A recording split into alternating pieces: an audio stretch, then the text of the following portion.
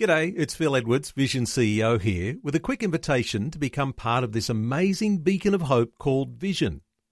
Together we can put our love into action to help people of all kinds build or rebuild their lives on the truth of God. Please consider the part you can play during our upcoming Visionathon appeal, remembering that it's your support that makes Vision possible, including this podcast. Life, culture, and current events from a biblical perspective. 2020 on Vision. You might have been following along all of the controversy in the Middle East and the significant developments described as even a seismic shift that have happened around a new diplomatic agreement, a peace deal between the United Arab Emirates and the nation of Israel. Well, let's get some deeper insights today into what's happening in this international scale controversy. David Adler is the president of the Australian Jewish Association. David's joining us. David, welcome to 2020. Delighted to be with you today. Thank you. David, it is truly an historic peace deal, and I wonder whether you've got any thoughts on the fact that it actually has happened this year. You're right. It is by definition historic. I've described it as a game changer. It's been a whole generation since Israel has concluded a peace arrangement with an Arab country. And it looks like we're on the verge of a very important one. And it's described as a warm peace. The only other peace arrangements between Israel and Arab countries are with Egypt and Jordan.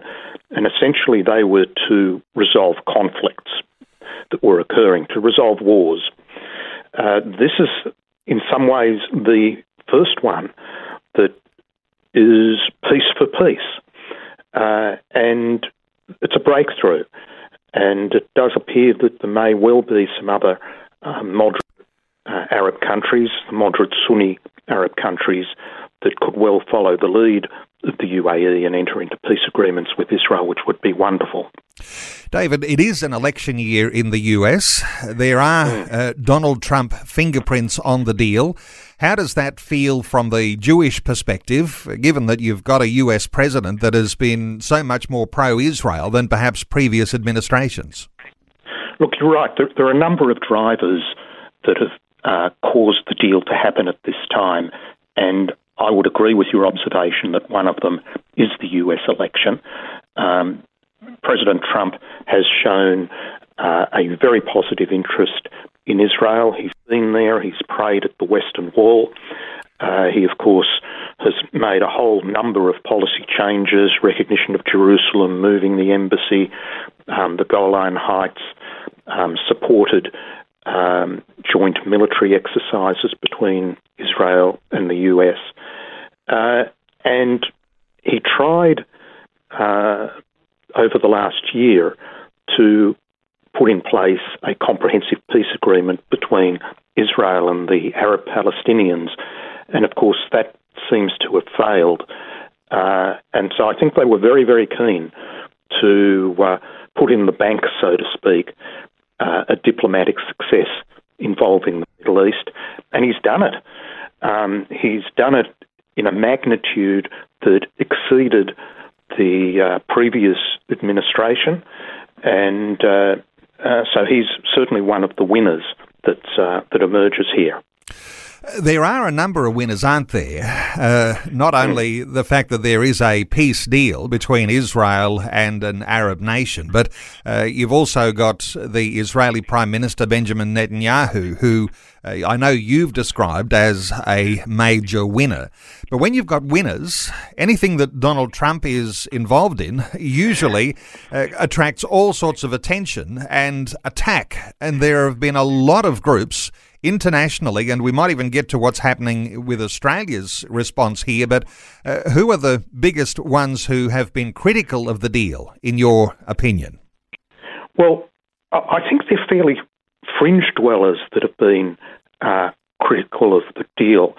And even Joe Biden, to his credit, acknowledged that this was a diplomatic achievement. He welcomed it, although he sort of pointed his praise more at the UAE than at Israel or President Trump.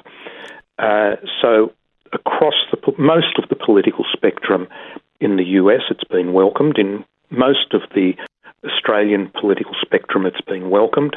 There have been a couple of European countries that have expressed concerns, not direct opposition, but expressed concerns. And the more radical of the Arab Muslim countries, such as Turkey, Iran, of course, and a couple of others, have also voiced direct opposition. Worst of all have been Hamas and the Palestinian Authority. They've described it in terms like a stab in the back or treason, and it is none of those things at all. The UAE believes that it's very positive for the Arab Palestinians, and any settling of a volatile environment must be good. The citizens of Israel and the UAE are other winners, and we look forward to their relationship growing. David, what about Australian groups? Our federal government, are there other political leaders who have put their hand up and said, yes, we're on the side of a peace deal here? Are there those who are against? Give us some idea about Australia's response. Well, Australia's response has been generally quite positive. Obviously, the Foreign Minister, Senator Marise Payne, is the representative here, and she has, in an official statement, welcomed the progress, welcomed the deal.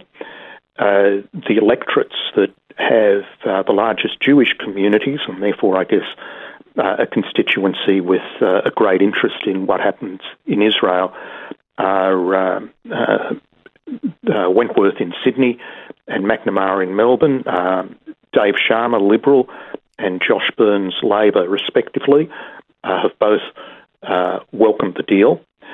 And then we've had a couple of peculiar oppositions. Now, you might say predictable, but nevertheless, their arguments are quite peculiar.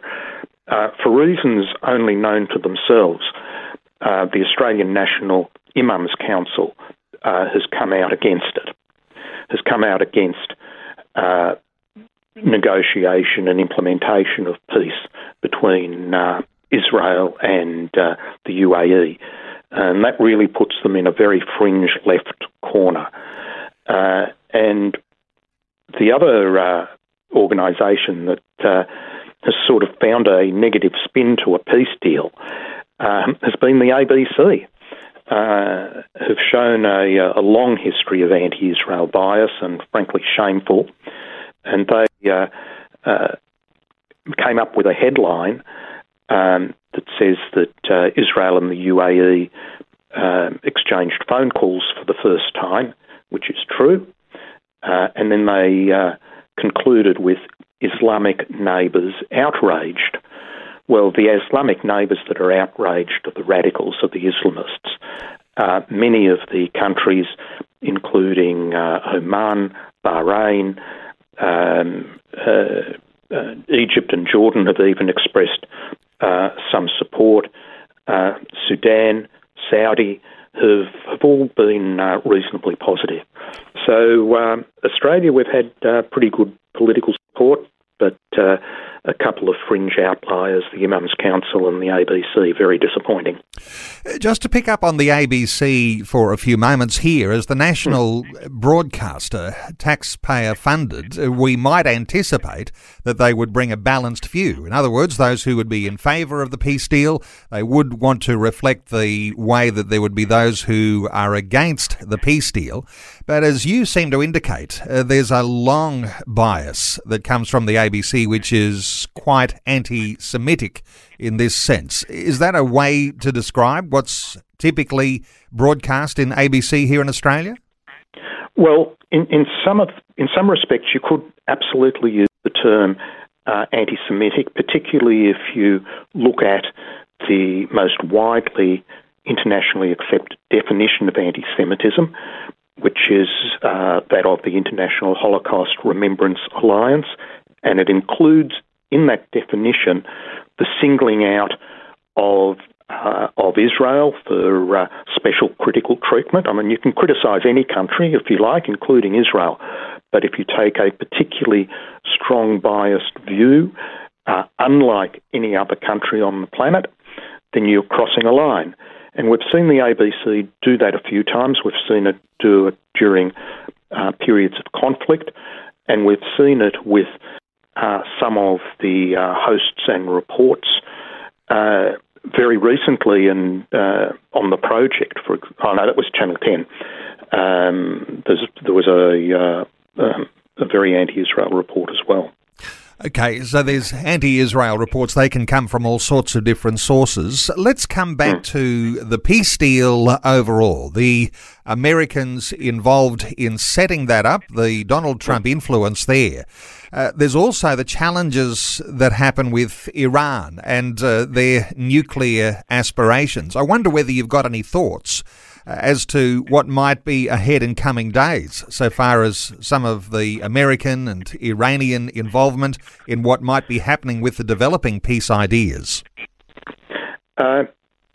One of the drivers of the deal, in addition to the US presidential election, is concern in the moderate Arab world about the increasing radicalisation and threat coming from Iran. They don't see Israel as an existential threat. They see Iran as an existential threat. Nuclear ambitions, funding radical militia, etc. And there are moves afoot in the United Nations Security Council right now as we speak for the US to try to invoke what's called a snapback in the Security Council resolution that was relaxing sanctions for Iran. And the snapback is because of breaches of the Iran provisions to not progress down a nuclear path.